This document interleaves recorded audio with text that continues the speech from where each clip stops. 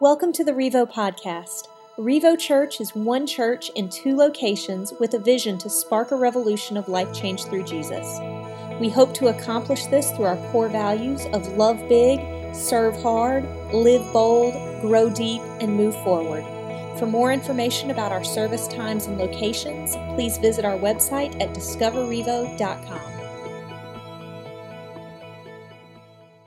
You probably got a text like I did yesterday around 12 o'clock, maybe a notification on your phone that at 94 years old, President Bush had passed away, the elder President Bush. And so I started getting online and just looking at it, and I ran across this article that said these were the last words that he spoke before he died. So found out that he was actually on the phone with his son, George, the second president.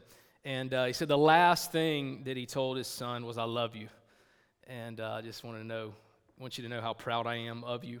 Last words can be really powerful, can be long-lasting. Maybe that's what you do when you talk to people on the phone. You can say a lot of things and talk about a lot of different subjects, but before you hang up, you want to say, "I love you," or "I miss you," or "I'm coming home soon," or want to tie the conversation up. Let those be your last words. We have some last words for my kids. Like when they leave for school in the morning, we're on the way out the door, and Elizabeth, my wife, will say, "All right, I love you. I'll see you this afternoon. Do good. Try hard." And then they get in the car, and I drop them off. And right before they close the door, I'll look at my oldest daughter and say, "Leah, like, make good grades, study hard." Look at my youngest daughter, "Come home on green. Don't talk too much. You're going to do it. You're going to have a great day." That's the thing I want them to hear when they drop off and hear me for the last time. My dad used to drop me off for school, and he would tell me the same thing, especially on a test day. If he knew I was studying for something and preparing, he would kind of give me a little boost of confidence on the way out. Right before I got out of the car, he'd say, "All right, Nathan, you know this. Just do your best." But for my dad, do your best was make 100. He liked to use vague language like that. Do your best, and I know your best is 100, so make 100 on the test. But he wanted me to have that confidence. Last words can make a person confident. They can bring someone peace. They can be reassuring for people and very calming, even during a difficult time. When you communicate that last phrase or that last words can be very calming for people. But sometimes last words are used to communicate urgency, right? Like this is I don't want you to forget this, okay? So these are going to be my last words. I'm going to repeat them. Last thing I say out the door, I want you to remember it. I don't want you to forget. This is important. This happens to me when my wife sends me to the grocery store. We need something, and I'm like, "All right, Elizabeth, I'll go to the grocery store." And she'll say, "Well, you can pick up whatever you want to pick up. You can pick up anything on the list, but here's what I need. Like, here's the one thing, here's the purpose, here's the reason why you are getting in the car right now and going to the grocery store. Like, I need laundry detergent, okay? Laundry detergent. Last thing out the door, don't forget the laundry detergent." So I get in there. It's overwhelming in there. They got a lot of displays, a lot of cool stuff. I'm on an impulse buy now. 15 minutes later, I'm walking out with a bag of potato chips and a box of Little Debbie's and a huge bag of paper towels, like industrial Sam-sized paper towels, and some AA batteries. And I get home, and Elizabeth's like, "Did you get the laundry detergent?" Like, shoot, forgot. And she'll say this, "What was the last thing I told you?" Last thing out the door. Last thing I said. Don't forget anything else. Like, just don't worry about it. Laundry detergent. It's the whole reason you went. And so sometimes those words can be shared to us to sear something into our minds, to help us to remember something, to recollect, like communicate some urgency in this. We have a bedtime routine in my house where I go in and tuck the girls in, and I'm really careful what I say at the end of the night because it has an effect on them. I try to say something calming like, "Hey, good night, I love you, sleep tight. I'm right over here in the next room if you need anything. Tomorrow's going to be a great day. Let's have pancakes for breakfast." Go to sleep thinking about pancakes when you wake up, and really trying to calm them down, because I don't want to say something that'll put them in a tizzy. I don't want to say something that will frighten them. I don't want to like lean down and kiss my 3-year-old or 5-year-old daughter on the cheek and say, "I love you, Lydia. Good night. Whatever you do, don't open up the closet door." Good night. Like, close the light off. Like, I don't want to say anything like that that'll frustrate them or scare them or provoke them or make them cry. Last words can be really powerful. And so I think that's why it's so intriguing to me that John, the writer of the book of 1 John, we're going to look at the very last verse of the book. Like, last words matter. Last word. This is the last thing he would say. Think about how you would sign off on a letter, or maybe you're on a phone call and having a conversation with someone. Think about, after all he said, think about the last words. I mean, he's the apostle of love. Surely he's going to end his letter by saying, love you guys. Remember what's most important. Love God. Love others. I love you. If you need anything, here's my cell phone number. Shoot me a text. Like, anything I can do. I love you. I believe in you. You're going to make it. We're going to pull through this thing together, right? The odds are against us, but this is great. Like, something encouraging, something comforting, something that would help them. Like, you would think that is how he would close his letter. At least, like, truly yours, John, or something like that. But in chapter 5, verse 21, here's how he signs off on his letter to these people that he's so close to. Verse 21, dear children, keep yourselves from idols. And that's it. Just white space under that right there. No signature, no love you, mean it, call me if you need me. Dear children, keep yourselves from idols. That's the equivalent of going up to your kid and saying, don't go to sleep tonight. It's going to be bad. Whatever you do, don't unlock the basement door. Hey, dear little children, be on your guard against idols. Like, why would he end that? That seems so weird that would be how he would end it. Nothing else. And so there's some purpose in that. There's a reason why he added that. Like, you just don't go up to somebody. Like, just imagine if somebody came up to you, like you're having a conversation, or like they're on the phone with you, like, all right, man, hey, just one more quick thing. Keep yourself from idols. You're like, you too. All right, yeah, great, thanks. You keep yourself from them too. Watch out for those things. They're crazy out there. Protect yourself. Just seems odd that he would close it out that way. Listen to the language that he uses. It says, keep yourselves. Some translations say, guard yourselves against idols. Now, recognize what he doesn't say. He doesn't say, don't go out and worship idols. He doesn't look at these people and say, hey, look, you are followers of Jesus. You know some people in your culture are worshiping idols. They're bowing down to these little wooden statues and little marble statues. And so, like, listen, you guys know you're not supposed to do that. Don't do that. Don't get mixed up in that. He chooses his language very carefully. Guard yourself. When you guard something, it's because someone else wants to come in and take what you have. And so the language here that John uses, hey, look, guard yourself against idols, because there are things in the world that want to come in and take what you have. Your peace, your joy, your understanding, your security, your life. There are things that want to come in and rob you of that. So you need to guard yourself. This is not passive language like, if you think about it, watch out for the idols. Sometimes they swoop in late at night. No, he's like, all the time. Be on your guard. Defensive move. Like, be on your guard. Don't let one of these things sneak into your life. Don't be impacted by these. He's trying to communicate this aura of urgency. Like, don't forget this. One last thing before I shut the door. One last thing. I don't know when I'm going to talk to you again. So listen, dear children, keep yourself. Guard yourself from idols. So that verse begs a few questions. Number one, what is an idol? Number two, why should we guard ourselves from it? And number three, how do we do that? So all kind of questions that, like, he leaves it. There's like, wait, I got so many questions for you, John. What are you talking about? And John actually outlines it. He gives us those answers, those three questions. The first one is this: what is an idol? Maybe you think of something, maybe you think of a little wooden statue or a graven image, or maybe you think of American Idol or something like that. Like, what is an idol? What is he talking about here? And John actually tells us exactly there are three things, and here's how I want to phrase it. There are three things that you and I search for and find in God that some people that don't know God search for in idols. There's a reason why. Like, you think, like, who in the world would bow down to a wooden statue? Who would pray to a little marble fat man? Who would do that? Well, there's actually a few things that all of us are searching for, all of us desire, that would make someone worship an idol. It's things that followers of Jesus find in God, and here's how John lays it out. Verse 18, we know that anyone born of God does not continue to sin.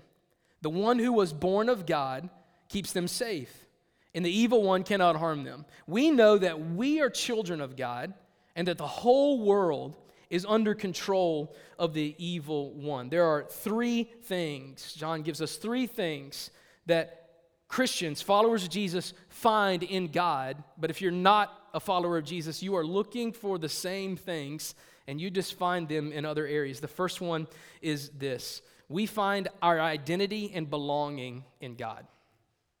People are searching for an identity. They're searching for a belonging. They want to belong to something. Here it says we are born of God and we belong to God. John says that's your identity.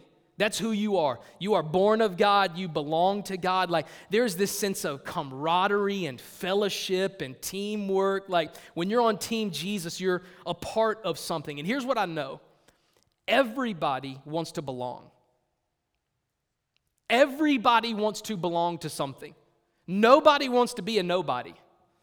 Nobody wants to walk into a room and say, I hope no one sees me. I hope no one notices me. I hope no one ever finds out who I am and no one ever knows my name. I hope that just no one even knows I exist. Whether you're an extrovert or an introvert, you at least want to be known.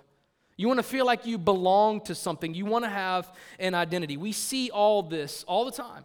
People are constantly, they'll join clubs or they will join teams to be a part of something, to have an identity. We will buy things to gain acceptance from people. We will acquire possessions because it makes us feel better. It makes us feel like we are a part of something. It's our identity. It's a belonging. In college, we'll join a fraternity or a sorority. We'll sport the letters on our chest. Why? Because we want to belong to something. We want to be a part of something. We don't want to be on the outside by ourselves where no one knows us. Everybody wants to belong. Everyone desires a sense of belonging. We were actually created that way. Like, God created in you a longing for belonging. And the great news is God gave you an identity. God gave you a team to be a part of. And so John said that's the first thing that we all look for. Everyone is searching for identity. Everyone wants to feel like they belong. The second thing he says, this is what followers of Jesus find in God, but other people that don't follow God, that don't believe in God, they're looking for the same things. Trust me, they're looking for it in other places. The second one is this: security and comfort. That's what we look for. That's what we find in God. We find security and comfort. Listen to what John says. The one who was born of God, that's a phrase he's talking about Jesus, the one that was born of God, God's Son, keeps them safe. And I love that language that John uses here because, listen, if Jesus was the one that was born of God and you and I are children of God, then guess what that makes Jesus for us? Big brother. Like, that's a good big brother to have right there. I don't know if you had a big brother or you are a big brother, but here's how it works. When I was growing up in high school, everybody at that school knew. My brother was a senior when I was a freshman. Everybody at that school knew if you mess with Nathan, you mess with Stephen. If you pick on Nathan, then Stephen's going to show up. Like, if you try to push Nathan around and bully him or do anything to him, you just got to understand, like, he comes with a big brother that's really, really protective of him. Now, like, my brother could beat me up and make fun of me and bully me, but nobody else could. Like, don't get any ideas. That was his job, okay? And so if anybody messed with me, like, I was in the shadow of my older brother as long as I was there. And that's the language that John uses. He says, hey, children of God, you are in the shadow of a big brother named Jesus. And he brings comfort and he brings security. Nobody messes with you when you know your brother is Jesus. So there's that family dynamic that he paints. There's a sense of security, a sense of comfort when you have a big brother. The sense that no matter what happens, you've always got somebody that has your back. Like, your brother's not going to turn your back on you. Your brother's always going to bail you out, that someone is looking after you and protecting you. As long as you have a big brother, you have someone that has your back. Many people have idols in their life because they're searching for something, anything that will bring them security. Anything that will make them feel better. Anything that will give them some comfort. Anything that will give them identity and a sense of belonging. People are selling out to countless things because of that. Verse 20 tells us the third thing that we look for and find in God, but that some people will pursue idols over. He says, we know also that the Son of God has come and given us understanding, so that we may know him who is true. And we are in him who is true by being in his Son, Jesus Christ. He is the true God and eternal life. The third thing that we find as followers of Jesus in God, that other people find and search for in idols, is perspective and understanding. That's what John says. He says, when you and I have Jesus, we have understanding in life. Because here's the deal. It doesn't matter if you're an atheist or Team Jesus. We all struggle with the same questions. All of us at one point in our life will ask questions like, why do bad things happen? Why do bad things happen to me? Why don't I always get my way? What is the true meaning of life? Why am I even here? What was I created for?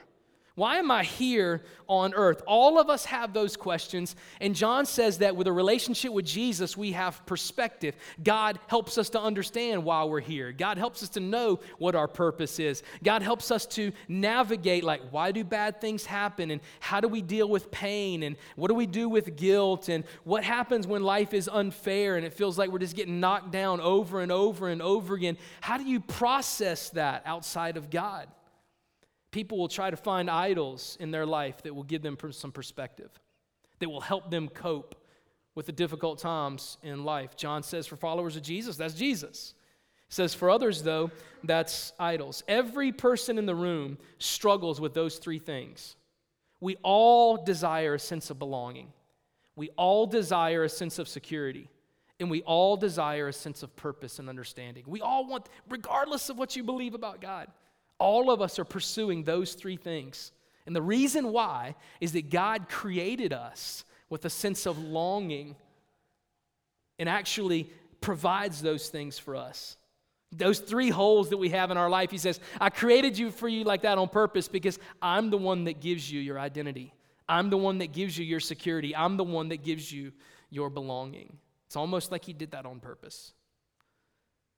But John makes it very clear, some people will choose other things. Some people will not look towards God. They will look towards other things. And one of the things that people would look toward is wooden idols. In this day and age, there were idols everywhere. There were temples set up to every god that you could possibly think of and imagine. And you could go and worship and bow down and pray to any god that you could imagine. People were looking for anything to give them identity, anything to give them security, anything to give them some perspective and understanding and like, how can I cope with the life that I've been given? They were looking for those things.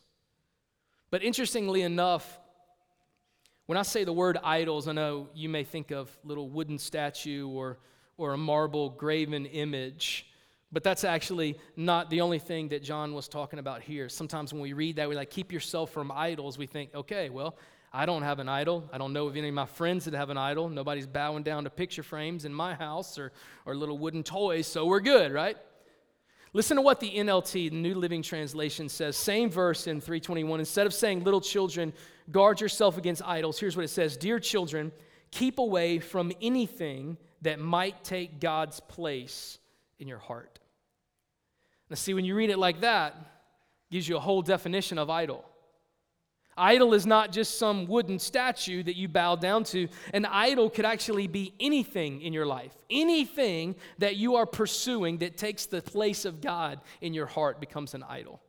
Anything. Could be sex, could be money, could be power, could be possessions, could be your relationships, it could be your career. Anything in your life could actually have that impact on you. Jesus realized this. He used this language all the time. Maybe one of his most famous analogies of idolatry was this. He said, hey, man cannot worship both God and money. You cannot serve both God and money. In that story, it was almost like Jesus was saying money can be a god. Money can be an idol. Well, how do you serve money? Like, do you just have a stack of $100 bills and you're like, oh, Benjamin Franklin, what would you have me to do today? Is that how you serve money? Is that what Jesus was talking about? Is it bowing down to an image of gold or an image of a $100 bill? No. You want to know how you serve money? Do you find your identity in it? Do you find your security and comfort in it? Is that what gives you perspective and purpose and meaning in your life? Then you just found your idol. It's not a graven image at all. It's not a wooden statue at all. Anything can be an idol. Now, let me get this straight. Like, is money bad? No, money is not bad. If you think money is bad, then give it to me and I'll do something with it, right? Just get it out of your life altogether. Money is not bad. Here's what John says. When you take something that is good and you make it God in your life, that's when it turns bad. When you take something that is secondary and you make it the primary desire of your heart, that's when it's an idol. That's when it moves from money to a problem.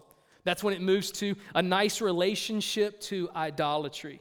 That's when it moves from a successful career to the very thing that gives you life. And John says you got to watch out for that. How do you know what your idols are? Here's just some quick questions. Just answer these really quick. The first one is this: what do you value the most? What matters the most to you in life? Second, what do you think about the most? I mean, like in your downtime, what's on your mind? Before you go to bed at night, what's racing? When you get up in the morning, what's the first thing that's like cognitively in your mental faculties? What's going on in there? What do you think about the most? What are you seeking the most in life? I mean, this is the thing that drives you. This is the thing that you desire the most. This is the thing that makes you get up early and stay up late and makes you put in the hours and it consumes you. What are you seeking in life? Here's a tough one. What do you always have time and money for? I mean, like when we don't have time and money for anything else, we will always find time and always find money for these things. What is that in your life? Always have time. No matter what our bank account is, no matter how busy we are, we'll always have time for some things. What would you sacrifice for? Like, what would you give up? Something that's really important in order to pursue this. What do you put your trust in? Here's one. What are you terrified to lose? Like today, you walk out the door and you realize you lost something in your life. Fill in the blank. What would scare you the most to lose? What are you terrified to lose the most? What do you desire and dream about? You answer all those questions and you will find what leads to your idol. Here's your gut check. Whatever you find your identity in, whatever brings you the most comfort and security, and whatever you have attached to your purpose in life, you have just found your idol. And John says, dear children, guard yourself against those things. Man, they seem so great at the beginning. They sneak in. You're just like, oh, this is no big deal. Money's great. Relationships are great. Advancing in your career is great. Having a profession is great. All those things are great. And then all of a sudden, before you know it, it takes the place of God in your life. It sits on the throne of your heart. And here's what's so interesting about this idea. Every one of us are going to worship something. You know, you can talk to people and say, oh, well, I'm an atheist. I don't believe in God. They're worshiping a God. It's just not the God you're worshiping. Their God is either themselves or their money or their career or their fame or their relationships. But trust me, everyone here is worshiping something. So the question is, what is your God going to be? Is it going to be the one true God, the only one that can bring you identity and security and comfort and purpose in life? Or will you continue to spin your wheels on little g gods only to be upset and disappointed every single time? I mean, you can ride it a little while. Like you can trust in this little g God for a while, and then all of a sudden you'll realize that it let you down and your God died. I remember seeing on TV and hearing reports when the stock market corrected a few years ago. There were people on Wall Street that were jumping out of windows committing suicide. You want to know why? Because their God just let them down. Their idol just disappointed them, and their life shattered, and they had nothing else to live for. You're going to find it somewhere. You're going to look for, every person is looking for those three things somewhere. And John says we were actually created to find those in God. Verse 19, Let me read this again. We know that we are children of God and that the whole world is under the control of the evil one. Here's the second question. So now that we know what an idol is, here's the second question. Why is guarding yourself such a big deal? I mean, come on, that's pretty ominous. He left and he's like, guard yourself. Like, he didn't say don't worship. He said, like, don't look at him. He said, guard yourself, like, protect yourself in all cases. Under no circumstance are you to let your guard down on these things. Well, the simple question and answer is this. The reason why John says guard yourself is because those things can distract your affections and your attention away from God.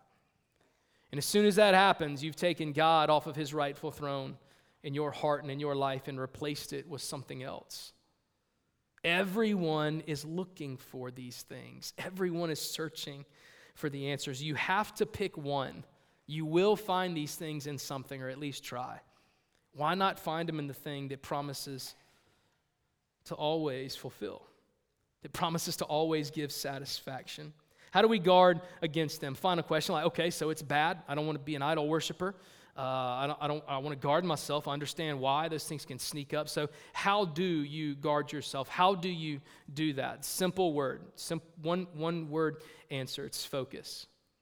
If you want to learn how to guard yourself against idols, like 1 John 5:21 talks about, you have to learn how to focus. Focus on God instead of those other things. We have a team in Cuba right now, and one of the trips that I went on a couple of years ago to Cuba, we were able to go into this woman's home, and she was a witch and practiced witchcraft, and she had idols on her wall. They were wooden masks that she bought, and she prayed to them, and she worshiped them, and she would call out to them. And we asked her why she did that, and she says, they give me security. They provide me with comfort. They help me how to understand life. And it gives me identity. We had the opportunity to sit her down and tell her about Jesus and share our faith with her. And about an hour later, she just realizes, hey, if that's who Jesus is, then that's who I want to follow. And I looked over at her wall and I said, the idols, what are we going to do with them? And she wanted to keep them. She's like, they're like decoration on the wall. I was like, right. Here's what we're going to do. So we got the wooden mask off the wall, and I put it in a pillowcase. And I said, let's go outside. So we walk outside to the street. Neighbors are out, like a bunch of white Americans walking around, like you stick out in Cuba. And so they come outside, and all of a sudden, like I go out in the middle of the road, and I take this wooden idol that's in this pillowcase, and I get the pillowcase, and I start beating it on the street, breaking it up into about 25 pieces. And I picked up that pillowcase, and like just neighbors all around, everybody's looking out their houses, and I grab the pillowcase and I dump the wood out. It clinks down on the street. And I was like, hey, there's a new sheriff in town. Like, Jesus runs these streets now. I didn't say that. I really wanted to. Man, that would have been awesome. I just broke it up and left it on the street, walked back in the house. But that's what we think of when we think of idols. We think, oh, I got to get that out of my life. I got to take that outside and put it in a pillowcase and beat it on the street. Like that idol, I got to get it out of my life. Here's the problem. Here's the problem with that. Sometimes idolatry is not something we need to get out of our life. It's something that we need to spend less time focusing on. It's not something, because look, and you can identify an idol in your life and you can remove that, but if your heart doesn't change, guess what? You'll find another one. You'll find something else to chase. You'll find something else to find security in. You'll find something else to try to give you a different team, a different piece of furniture, a different mask, a different picture frame, like a different statue. You'll find something else. It's not just something to take away. It's about what you're putting your focus on. Man, it's like this. If you take a magnifying glass and focus it on an object, it makes that object look bigger, and all the objects around it look smaller. That's what John says. Put the magnifying glass on Jesus. Because here's the thing, if you put it on Jesus, you'll realize something. All the other things in life become smaller and secondary. Like, focus on the right thing and watch how your love and drive and desire for all the other things in life will fade away. Put the glass on that. Magnify God, elevate God, focus on God, and watch how He changes your attentions and your affections. Watch how you begin to care about those things even less. It's funny when you focus on the right thing, it begins to put everything back into perspective. Here's what I was praying for today. I was praying that some of you right now at this very moment would be miserable. Like it would just hit you that you're miserable right now. And I love that. You're miserable because you've chased an idol and you caught it. And you've got it in your grips. And that thing you worked so hard for that you thought was going to bring you all kinds of security and comfort has left you empty. That thing you thought was going to give you a sense of belonging and identity, you're still lost, even though you found it. That thing that you thought, man, when I achieve this, when I get this, my life will be so full and it will be so meaningful and it will give me great purpose and I will finally be happy. And you grabbed it and you got it and you're still miserable and you're still unhappy. And you realize that idol that you chased for all those different reasons isn't what you thought it would be. And here you are with everything you have, miserable.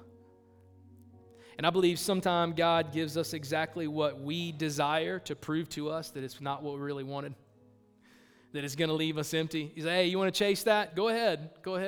And when you get to the end, I'll be here. When you come up empty, I'll be here. When you realize it's not what you thought it was going to be, I'll be here. Second chance. When you realize that that's a belonging in your heart, that desire in your heart was put there on purpose, and you've chased 1,000 other things and it's still not filled, I'll be here. Open arms. Maybe today, in the state of misery that you're in, you realize you got some lousy idols. You got some things you're trying to find hope in that are hopeless. You got some things you're trying to find comfort in that have never given you any kind of satisfaction or meaning.